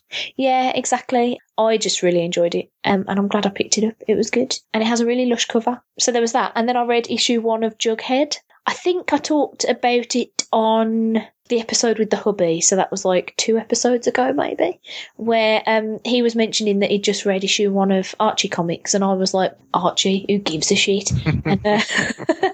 and then he said, do you know it's drawn by Fiona Staples? And I was like, balls, where is it? I'm going to read it. I haven't got to reading that, unfortunately, but I did decide to check out Jughead, mostly because it was written by a guy who's got confusing surname that I'm just going to attempt anyway. Chip Zdarsky? Don't know if that's how you say it. It sounds right. Who is the guy who does the art on Sex Criminals, which is... Now that's a series I do need to get into. That's one of my favourite books at the moment. I might talk about that in a minute. So he's writing it, and the art's by Erica Henderson, which is the bird that does the art for Unbeatable Squirrel Girl. Oh, that's another... that's one about comics I need to read. Yeah, you do. I like Squirrel Girl a lot. One of the things I love about Erica Henderson's artwork is that they're not like standard body shapes, if that makes sense. Like Squirrel Girl's got a bit of junk in the trunk, and some people are like super skinny, and some people are like a little bit dumpier, and some people are shorter, and some people are taller. There's a nice diversity to the characters then. Yeah. So I really liked that about this book. I know nothing about Archie comics or Jughead, but I can tell you from the first issue of this that I like this Jughead a lot, an awful lot.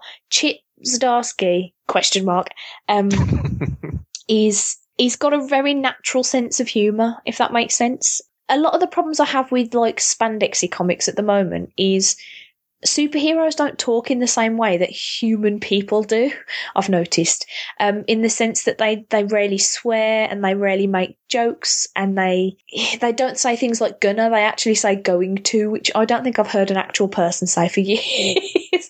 They're very much like meta-humans, though, aren't they? Meta-humans, obviously, because they are meta-humans, but in terms of like they're almost otherworldly gods compared to mere mortals, which I think that's the reason why writers kind of write them in a very kind of like stoic, like, I am going to defeat Tao. It's very. I've never heard anyone say Tao for a long time. I don't like the way that a lot of comic characters talk, because it just doesn't feel like natural human conversation. Whereas this felt very natural, and also I really like the fact that Archie was in it, but it didn't feel like it was Archie's comic. Like, it was very definitely Jughead's. The basic premise of it is that he gets well upset because a new principal has come to their school. Is it Riverdale High that they go to? I think it is. See, the last time I read anything Archie was when it was a cartoon in like the mid-90s. Although I did read the Archie versus Predator comic, which came out recently. At least the first issue of that. I quite liked that. Oh dear. That sounds very strange. It was awesome.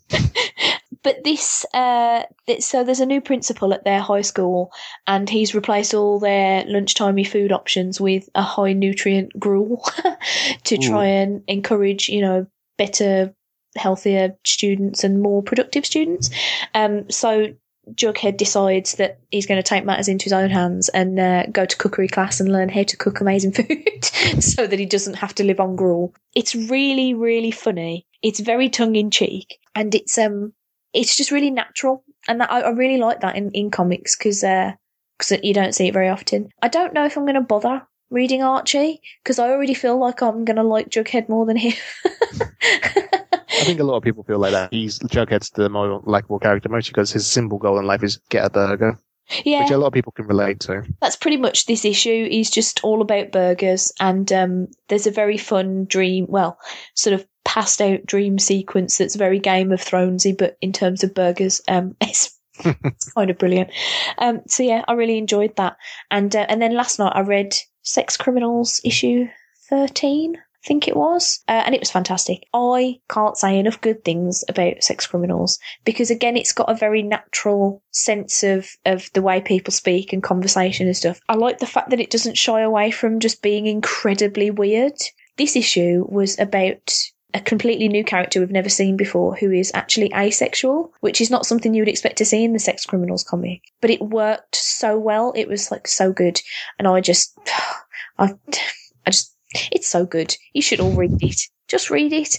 Unless you're a prude, in which case do not read it. You will. It's a comic about people making crime by having sex and stopping time. Yeah. Which is a really bad analogy. But the thing is, it's got to the point in the book now where they're finding other people with other sex-based superpowers.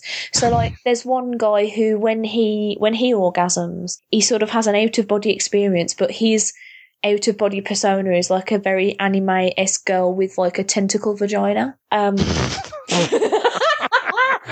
This sounds right up my street. Yeah, so if you're a prude, you should probably not. And definitely don't read it on the bus, guys, because I've done that before, because I'm a fucking idiot. And people were like looking at me sideways like, what the fuck is she reading? It's good though. I like Matt Fraction. He's a good one, eh? And that's Chip Zdarsky as well. He's a good one, eh? And I love the colours in that book, especially like, what do they call it now? When they actually like stop time, he calls it something like Cumsville or something disgusting. But the colours during that, it's not Cumsville, but it's close. The colours, like in those sequences, are just kind of stunning to look at. So when you're like staring intently at vaginas on the bus, it doesn't make you look very good, basically. So yeah, privacy of your own home and that. And the only other thing I wanted to talk about, I've only seen 2 episodes of this, but Nickelodeon have a new TV show called Pig, Goat, Banana, Cricket. Oh, I've heard about that. It is. Literally just heard about it. I haven't seen any of it. It's insane. It's not, I love it, but it's not like, I was hooked on Adventure Time and Rick and Morty like immediately. And whilst I like this a lot, I'm not there with it yet. But it's basically the story of like a pig, a goat, a banana and a cricket who live together. And the episodes are set up in a really like snazzy way. I love the term snazzy, by the way. I'm trying to bring it back. In that they all have sort of disparate stories. So there's like a pig section, then a goat section, then the banana section, then the cricket section. And then they usually all come together at the end in some sort of mad conclusion of bananasness. And then in the 2 episodes that we watched, like John DiMaggio played a giant bull that was like a mascot for some pickles, and he was in leathers and rode a bike, and that was amazing. And there was also a character called Sleazy Beef, so fuck it, it's amazing. Sleazy Beef. Yeah, I kind of love it, but I need to watch more of it, I think, because 2 episodes isn't a lot of episodes. I think there's enough to get a taste, but it's whether or not it kind of pans out in the same way for the entire season. Yeah. I think the only thing I wasn't 100% sold on was Goat's voice, and I can't remember who it is now, but she's the only lady what lives in the house, and she's got a mildly weird voice, and I can't decide whether it's weird good or weird bad yet. It's not like you said earlier that you really love Steven Universe, and I kept my mouth shut because I can't watch it. Why not? Steven's voice is just it grates on me. It's like nails on a chalkboard to me. I can't. He's gone. His voice has changed actually recently. I noticed it before. In preparation for this, I might have watched a few episodes again, but I noticed it like from basically the beginning to where we are now, and kind of like the story, because it's turned from something whimsical to something pretty deep. There's a lot of like feels towards like same-sex relationships, even though the gems themselves are asexual, even though they are physically female. Especially with like how up to speed are you with how it was, or do you just not watch it at all? Oh no, I'm 5 episodes into the first series, maybe. That's if that. Basically at the end of the first season, you kind of find out that Garnet, the kind of like the stoic one, is basically a fusion herself rather than a single entity, and it's kind of like alluded to that basically the 2 gems that form her are in love, and because everyone's female, it's obviously implied that they're lesbians. If you're an idiot, obviously, like a lot of like bigoted people go like, "No, we can't have that in the kitchen," but it's done so beautifully. It's very hard for me to describe the show because it's just a very beautiful show. Steven's voice is annoying to begin with, but it's kind of like, no, I'll even admit that, but it's kind of like grown on you. It grows on you, and then I do think the voice actor maybe hit puberty because his voice is maybe a little deeper now. Mm-hmm. I mean, it's still quite clearly his voice, but I think that's because, he, they're just using the same voice actor. So what you're saying is stick with it, Stace. Pretty much. Yeah. I think I was telling you this like maybe in June this year. Like, go watch Steven Universe. Yeah, I think that's when I started watching it, and I was like, I don't know. Which is why you probably didn't see me raving about it on the internet or anything. That's fine. It's one of those shows I feel like it's very like, especially for people who've come from like Adventure Time and regular show, like those, which Rebecca Sugar was a writer for Adventure Time before she got given her first show. She's the only woman to get her own show created on Cartoon Network. Oh. That's my only fact I know about Rebecca Sugar, other than I love her. No, I do want to get more into it because I do love the look of the show. The art style is just gorgeous. Like the panoramics of like when like just the background is just like the use of color is just so vivid, especially when they go to the fantastical locations, like because it's quite clearly it's on like a post-apocalyptic, like something very bad has happened to this planet, and it's implied it's Earth, but it could be like, just like random planet that humans are on, number 75, but it feels like it's Earth. It's just like, I'm just stammering because I can't really talk about it because I feel it's like one of those, like, when you love something too much, you can't talk about it. It's probably the reason why I struggle to talk about a lot of things whenever I talk about anything. Yeah, I get overexcited and babbly. That's exactly what it is. Yeah, it's I will go back to it. It's just that at the moment there's like a bajillion things on my to watch list. A bloke at work the other day gave me a post-it note just covered in things that he thinks I should watch, and he was like, "That's your homework." And he keeps checking up on me to see if I've done any of it yet. And I was like, "No, I haven't, Omar. Calm yourself." Do you have the post-it note to hand? I don't, but I know it's got. He's absolutely almost offended that I haven't seen the Avatar series. Ooh. I've heard Avatar's good, but I've heard that you should watch Legend of Korra over it because Legend of Korra is a better show. Ah, okay. That's just what I've heard. I have Jamie, the sleepy one. He used to watch Avatar when it was on when we were kids because it's quite a long-running show, isn't it? Yeah, it is. That's the one thing putting me off starting to watch it because he's like, "Oh, it's on Netflix now," and I was like, "Yeah, but there's so much of it." There are better things to watch. And then he also gave me a list of the DC cartoony movies that I haven't watched yet. That he thinks I should watch. You can take those. They're kind of like some are good, some are bad. Well, yeah, I was going to say. I mean, I'm not in a rush. Like, I will probably watch most of them eventually. But yeah, like you say, there are other things to plonk my eyes on currently. Speaking of plonking your eyes on things, do you watch Doctor Who? Maybe if we go back to 2005 when it was rebooted. And I'm going to be controversial and say I actually liked Christopher Eccleston's Doctor, and I was annoyed that he didn't get another season, even though I know it was him who left. Yeah. Rather than him getting booted off. I liked him, but I didn't. The like weird whimsical stuff that he does sometimes. I can't buy that from him because it seems psychotic. Like, I thought that was good though. The episode where he's just like got a banana for some reason. I forget. It's a long time since I've seen him, but like, yeah, it as a gun or something. Yeah, it's weird things, stuff like that. Like if David Tennant does it, it's kind of adorable, and if Matt Smith did it, it'd be like, whoa, I'm so weird. But when he did it was like, oh, he might murder me in my sleep. Where? That's just the quality of Christopher Eccleston. Anyway. Yeah, I think he does have that kind of like, oh, you're a good actor, but don't come to the kitchen. I think it might be because the only other thing I've ever seen him in is Shallow Grave. And yeah, actually thinking about it, he doesn't make. Oh, you put me off him. Sorry. That's fine. Well, David Tennant's good, but see, I'm all about Matt Smith. I loved him, and I don't. So you're not a fan of Capaldi? It's not that I'm not a fan. I like him as an actor. I don't know if I like him as the Doctor, and I hate Clara. I wish she was dead already. Just fuck off out of my life. The thing is, right, I've said this many a time before. The writers do not know what to do with Clara since the Impossible Girl business wrapped up. Because now she's just a school teacher who constantly abandons her actual job to run off and do things with a man that she doesn't actually seem to like that much. Like, I don't buy their relationship at all. They constantly, like, bicker and say really mean things. Not natural, then, would you say? Yeah, and the first episode, was it the first episode? Yeah, it was. The first episode of the new series, like, it opened with her teaching a class, and they look out the window, and uh-oh, the aeroplanes are frozen in the sky, and so she's like, haha, see you, I'm off to unit, bye class. Just, like, trots off to unit and starts bossing around in there like she owns the fucking place, coming up with all this business and like helping them out. I'm like, I hate it when the companions get almost as smart as the Doctor when there's no real reason for it. I can't remember if I dreamt or read this, but was there some business about her becoming the Doctor or something like that? Or is that something I've made up? No, I think people were asking for it because they think she's cool and got sass.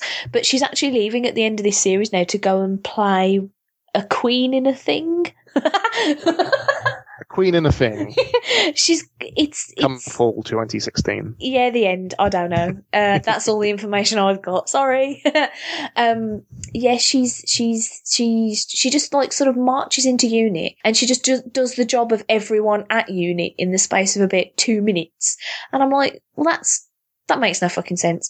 And like, if you were that bothered about doing that kind of work, you would quit being a school teacher and just join unit, surely. But anyway, she makes me cross, is what I'm saying. And also there's a weird habit so far in this season of having like quirky stuff for no real reason. Like there's a bit in, I want to say episode 2, where the Doctor appears riding a tank playing an electric guitar. And it lasts like an overly long time. And it felt to me like that was very much like fan servicey, like, cool, look at the Doctor, like, you know, strumming away. And I was just like, I don't care. Can we have a plot, please? So yeah, I've not been overly enamoured with this series at all, but it's like, it's one of those things where I've been with it so long now, and I know that because it's all like, it's often different writers, and then eventually it'll be a different Doctor or a different companion or both. Like, I don't feel like I can let it go because it's going to be different soon, and I might like it more. But I'm really... Peter Capaldi kills it. Well, yeah, it's just, I'm really not enjoying this season so far. I know a lot of people are, but I'm just not... I've not seen one episode that I've been like, yeah, fucking Doctor Who. Whereas, like, the first episode Matt Smith was in, I was like, shit, dog, fucking hell, this episode's tits. And is that did the a one happy with dance. the invisible water monster? Yeah, in the house. Yeah. Oh, it's so cool. And the only thing I didn't like about that was the fact that Amy was a fucking kissogram, because what the fuck? That's not a job. And also, it was a cheap excuse to get her in a police outfit. But anyway. Yep. Feminist rant over. Get off my soapbox. Yeah, not sold. Not sold on this season. And I'm sorry, I don't care how many people try and convince me that it's funny or cool. Sonic's fucking sunglasses. No, I'm not having it. You don't have the screwdriver anymore. No, he's got Sonic sunglasses. Oh, and flip table. The problem for me with this, right, and I know I shouldn't be trying to be logical because it's Doctor fucking Who, and it's a program about a man who travels through space and time in a fucking box. But glasses, right, they can fall off your face and do, like, or you can push them up the bridge of your nose. It doesn't seem to have any discernible buttons. It seems to be activated by simply pressing random bits or touching random bits, which your hair could flap onto the glasses and, like, blow something up. Or, like, as I said, they could fall off your face and break. Or, you know, you could push them up your nose and fucking blow your own face off. Like, I just can't... I don't think the Sonic screwdriver has that ability, but... I just can't accept... I just can't. I'm sorry, I can't do it. Also, Daleks need to man the fuck up and just shoot things when they see them and stop taking fucking prisoners, because you know that's how you get got. Fucking knobs. Anyway. Davros in it. Yeah, he was. The thing that made me cross about the Davros episode was because there was like a lot of talking that probably would have been a lot more meaningful to me if I was more into Classic Who and knew more about Davros and the Doctor and the Daleks. But there was a lot of like taking Missy and Clara hostage and stuff, and I was like, no, just fucking shoot them. You know they just cause nothing but shitting trouble, and most of you end up dead when they're around. Just straight fucking murder them, please. But you know, Daleks don't do that kind of thing, and they just... There's a reason why you'll never be Doctor Who, right? So because you'd kill the companions off straight away. I was going to say, my Dalek episodes would be really fucking short, because it'd be like, Doctor turns up, Dalek rolls in, pew pew, the end. Next week on Doctor Who, just the rest of the season is just him lying in there. Yeah, just like writhing about crying. Yeah, I don't know. I'm going to stick with it until Clara's gone and see what the new whoever it's going to be is. Yeah, but I think the problem is as well is that lately it feels like Doctor Who's gone quite far up its own arse. Yeah, I'd have to 'Cause agree there. I remember it being a lot more fun in the earlier series, and there's still like funny bits. And it's not like terrible. It's not like Love and Monsters, like fucking having sex with a paving stone with a face terrible. Oh God, yeah, that was that was an episode. I just can't fathom what anyone was thinking there. So it's not like the worst, but I'm just not into it. I'm sorry. That's fine. To be honest, I haven't watched any of this season, so I have no opinion on it. The last time I watched Doctor Who was when it was actually on TV was I think it was a David Tennant episode, the one where they're on the rover on a planet, and then it kind of crashes, and there's an alien that gets in. Again, it's a bottle episode. Yeah, I have a vague recollection. I haven't watched older ones for ages. It had what's her name? The comedian, I forget her name. No, seriously. Oh, who is she? Describe her. What she look like? Africa. She was one, right? Or is that someone I just made up? Oh God. No, you are right. I was in the middle of suppressing a burp/cough situation. Sorry. That's fine. It was one of the episodes. It was one of her episodes when she was the companion. Yeah, I loved her.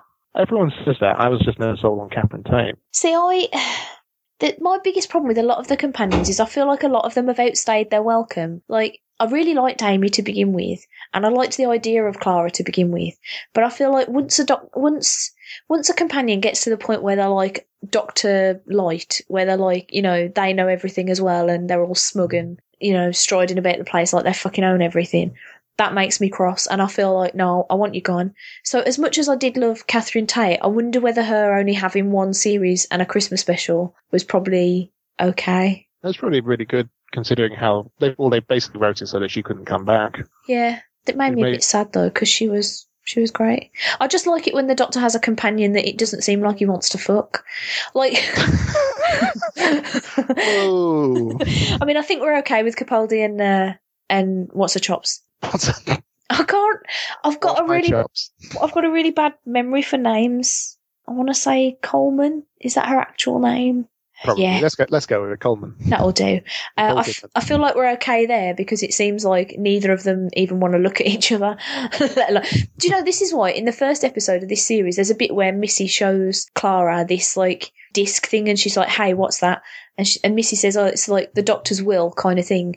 On the day before the person's death, it gets sent to their best friend for like, stuff and reasons. And so Clara goes to pick it up and it shocks her and she's like, what the fuck? And Missy's like, well, what made you think you were his best friend? He sent it to me, you knob. And I was like, yeah, what did make you think you were his best friend? You've done nothing but like lie to him and get cross with him and at some points try to trick him into helping you out. Like, you're a dick. And I'm getting myself all overexcited and stressed. No love lost there. No, not particularly, no. But yeah, I really want to like it. I think that's the thing that annoys me because, like, I've recently given up on The Walking Dead. Oh, I haven't watched any of The Walking Dead since the first season. Well, sorry. That's fine.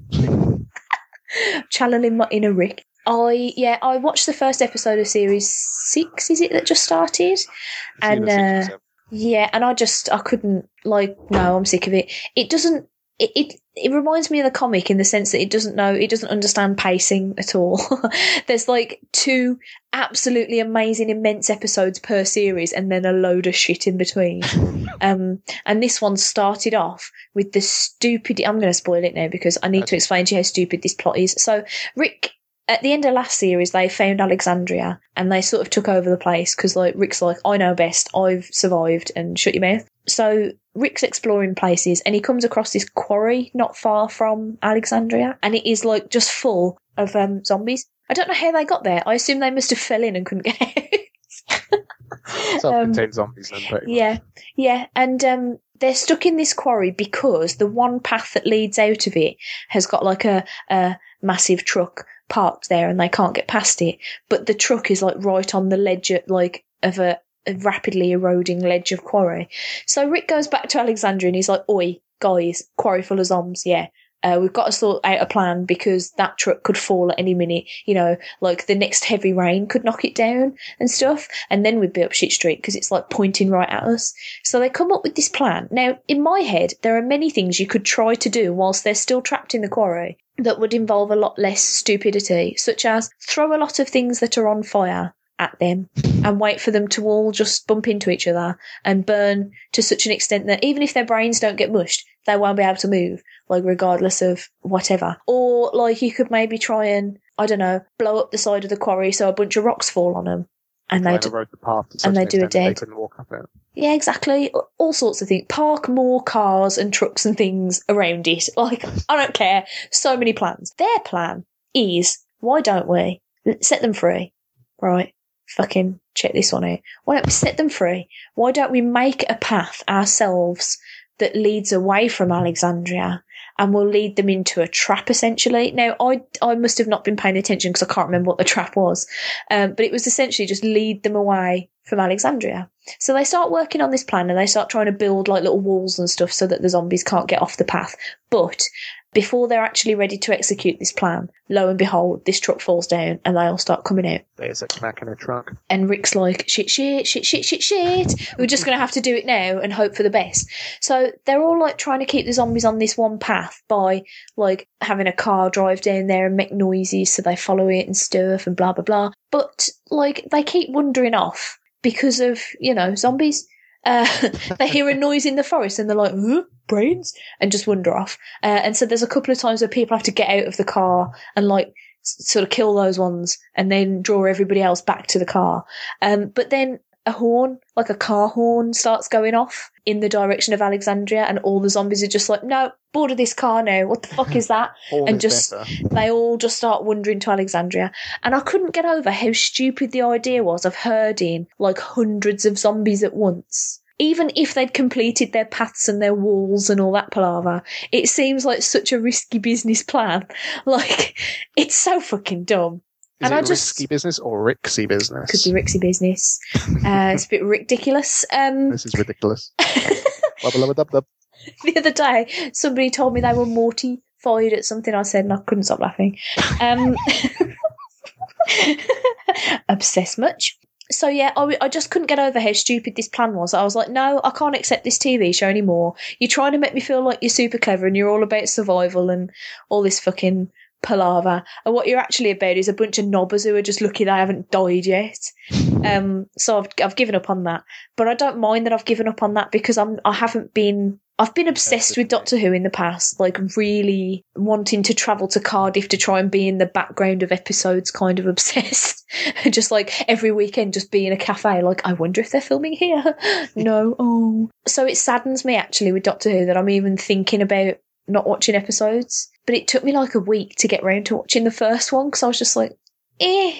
I didn't even realise it was back until someone said it was back. I was like, well, that's fine. Well, it came back on my birthday, so I couldn't watch it on the day it happened because I was busy getting pissed at a party dressed as April O'Neil. What a party. It was a pretty good party. But where was my invite? In the post. That was the least committal sound that's ever come out of my mouth. Yeah, so I didn't watch it for like a week because like the following day I was hungover and I was just like, I can't handle life. But yeah, I'm a bit sad because I do really love Doctor Who and I want to love it again. Whereas like with Walking Dead, I'll fuck it off and I don't care because I don't really like the comic anymore either. I'm just stuck in it now because I'm like, I'm at issue 140 something. I can't quit now. Right. So yeah, I don't know how to feel about Doctor Who. It's making me sad. Maybe it'll get better towards the end of the season. Maybe. I just feel like the biggest problem for me is that Clara's had some really good deaths or some really good, like, potential show exiters. Like, she's had about 3 of them so far. And I feel like she just needs to go. But I'm not sure how they're going to get her to go that it's actually going to mean something anymore. Because she's just done it so often already. It could be one of those things, like, if he gets into the situation where it's just, like, such a quick, like, you know, finger snap death and there's nothing he could do to, like, prevent it. Yeah, that would be kind of the optimum for me because I don't want there to be an option for her to come back. That sounds really mean. To be honest, the best show exit for any of the Doctor's companions, other than maybe Catherine Tate's, like, one was maybe Billie Piper's. I liked her as a companion. See, I can't stand her because I think she's a terrible actress. Well, she's a terrible actress, but she, like, what she meant essentially to the Doctor was quite nice. I think their relationship was really well done and kind of natural. The non-acting. Even with the non-acting, it felt like you could tell they were probably friends. Like, it seemed they were very sweet to one another, and I liked that. And it did sit like that bit where they're both leaning against the opposite sides of the wall. Oh, my heartstrings. Oh. Here's a thing, right, that a friend said to me. I'm going back to Rick and Morty because I just remembered it. Here's a thing that it was Lee again. I don't know why Lee keeps trying to break my heart, but I was like talking about, how the fuck are they going to get Rick out of maximum security Galactic Federation prison? And also, Earth is now like part of the Galactic Federation, so aliens are actually like visiting there, and it's an entirely different Earth. I was like, how are they going to get out of this? Oh my god, what's going to happen? Blah blah blah. And Lee just went, wouldn't it be weird if series like 3 was just a different Rick and Morty in a different dimension? I was going to say that. I was like, you fuck, why would you even suggest it? Why would you even suggest it? Actually, I've got a theory. Oh, go on. What if it turns out... Is it what? Bunnies. I've got a theory. It could be bunnies. I'm sorry. I would sing the rest of that song. However, my heart isn't in it at the moment. Oh. My miniature theory at the moment is, what if it turns out that the evil Morty from season 1 is this Morty? Oof. There's a lot of... See, this could get bamboozling. There's a lot of fan theories and things online. I take it you're familiar with the theory that the Morty is this Rick's original Morty. The one that I saw that made me really sad was that, the end of episode 3 with the suicide attempt. Yep. That little thing that he kills beforehand to test the machine wasn't actually him testing the machine. That was actually his original Morty that had been mutated, and he was trying to find a cure for it. And because he thought he was going to kill himself, he euthanized it. Oh. And I was just like, no, that can't. See, now I have to go back and watch the episode to see if it has a kind of familiarity with. I mean, it's a blob. The thing is, people were saying it's the affection that he shows for it, because Rick only ever really does anything nice around Morty. He only ever shows any sort of affection for anyone around Morty, and he strokes this little thing and holds it close to him before he fries its face off, and it's really depressing. And that can't be a thing. It can't. It's such an affecting episode as well. I won't cope if that's a thing. No. Yeah, the idea of the many different Ricks and Mortys bamboozles me a bit. No, it doesn't bamboozle me in the sense of I understand it completely, but it will bamboozle me if other Ricks and Mortys become involved in things, or it turns out that the Rick that we've currently got isn't the current Morty's actual Rick and whatnot. I'm going to a comic convention next month, and I'm going to dress as Morty, and I'm stealing an eye patch from my sister because she had eye surgery last year, so that for part of the day I can be evil Morty. Now I just want to go and dress up as Rick. Even though I'd be a terrible Rick. Oh, my friend James is going to. It's his fault actually, because he sent me a picture of his. He'd made a portal gun, and he was like, "Hey, I'm going to do some cosplay," and I was like, "Shit, I guess I'll be Morty then." God, you twisted my arm there. Fucking hell, James. You're already getting a bloody costume on. Yeah.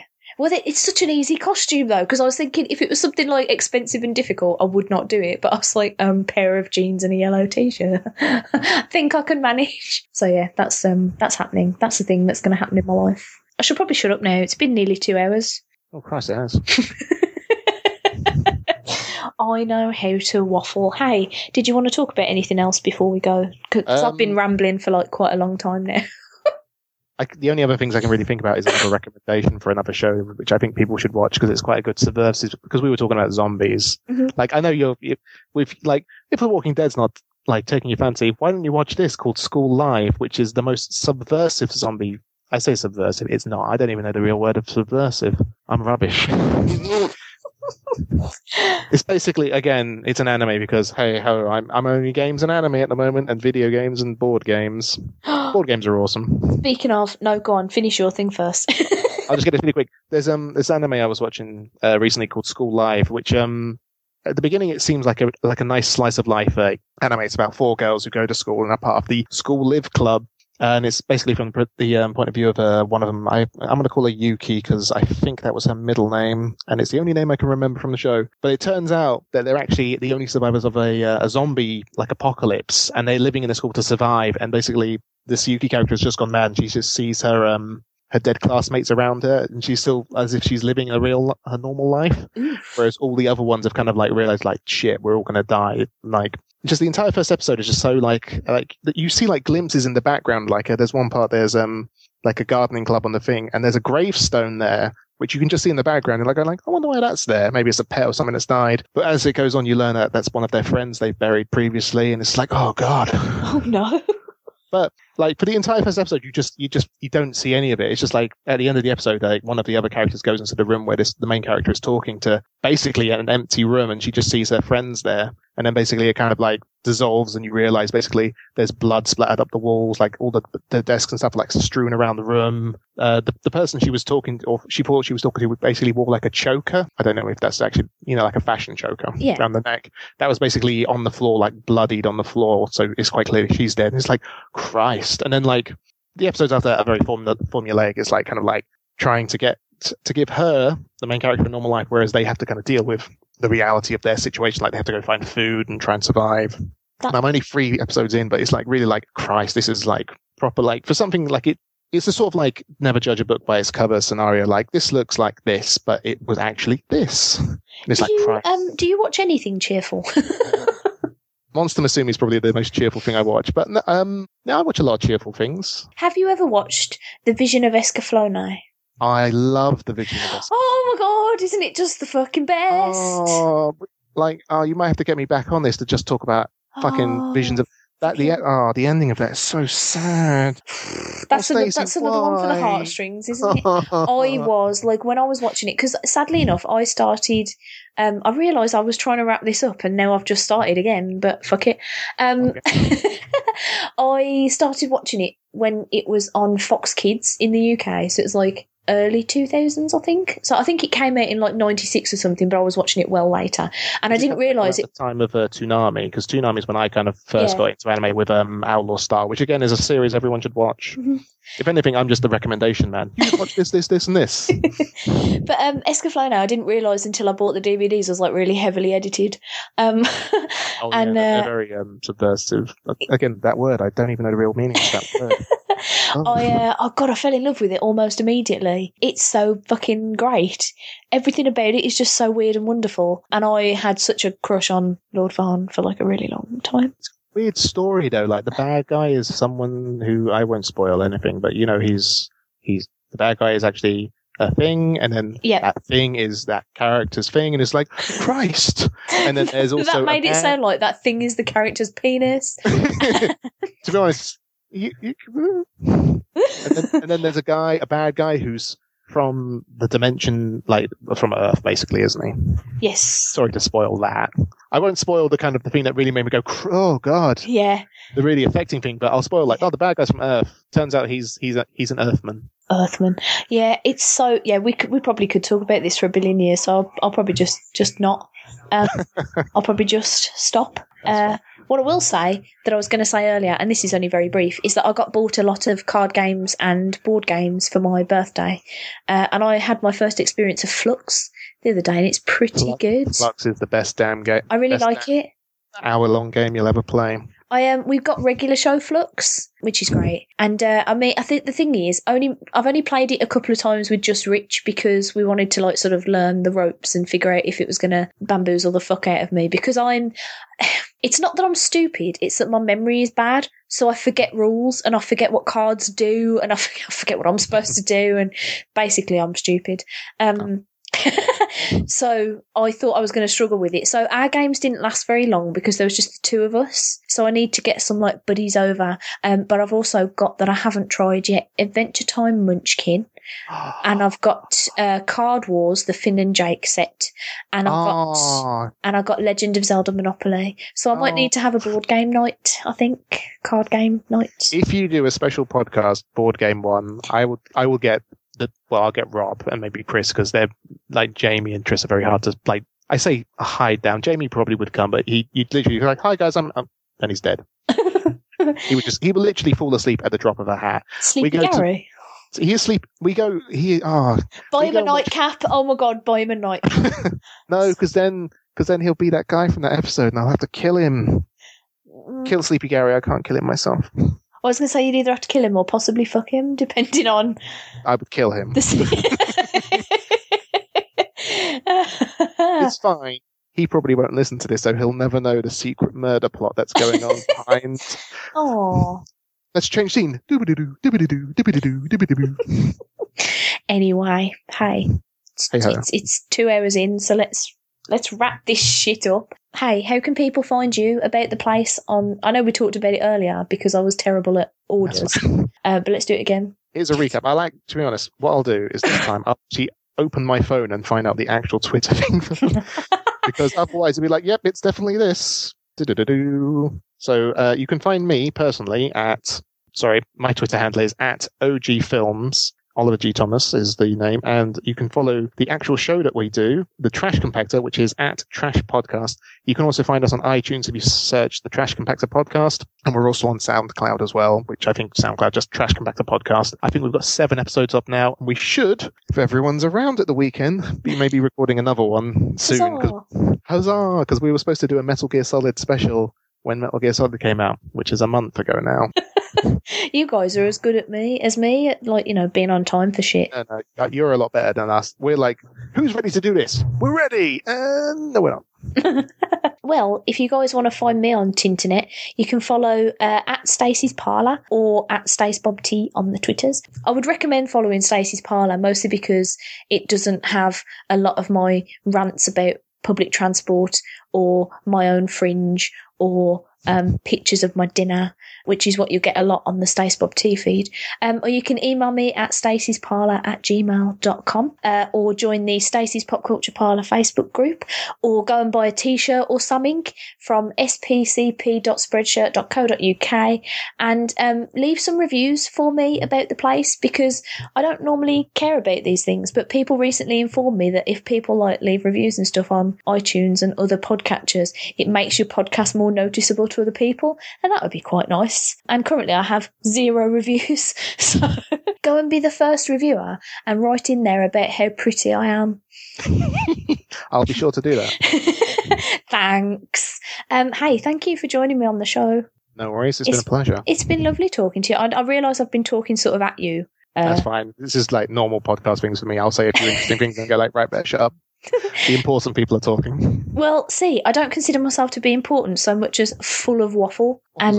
Waffles are good. The waffles are life. I'm going to Belgium next month. No, in the start of December, and I'm going to come back at least a stone heavier because of waffles and chocolates. Belgian potato waffles. Waffly versatile. Anyway, thank you so much for joining me. It's been a real laugh. No worries. I've had a good time, and I will see you, lovely listeners, next month. Oh, do you know what I forgot? Because it's Halloween, I saw a scary movie, the other day, and it was shit, don't watch it. It's called The Taking of Deborah Logan, and it's not worth your time. The end. Bye.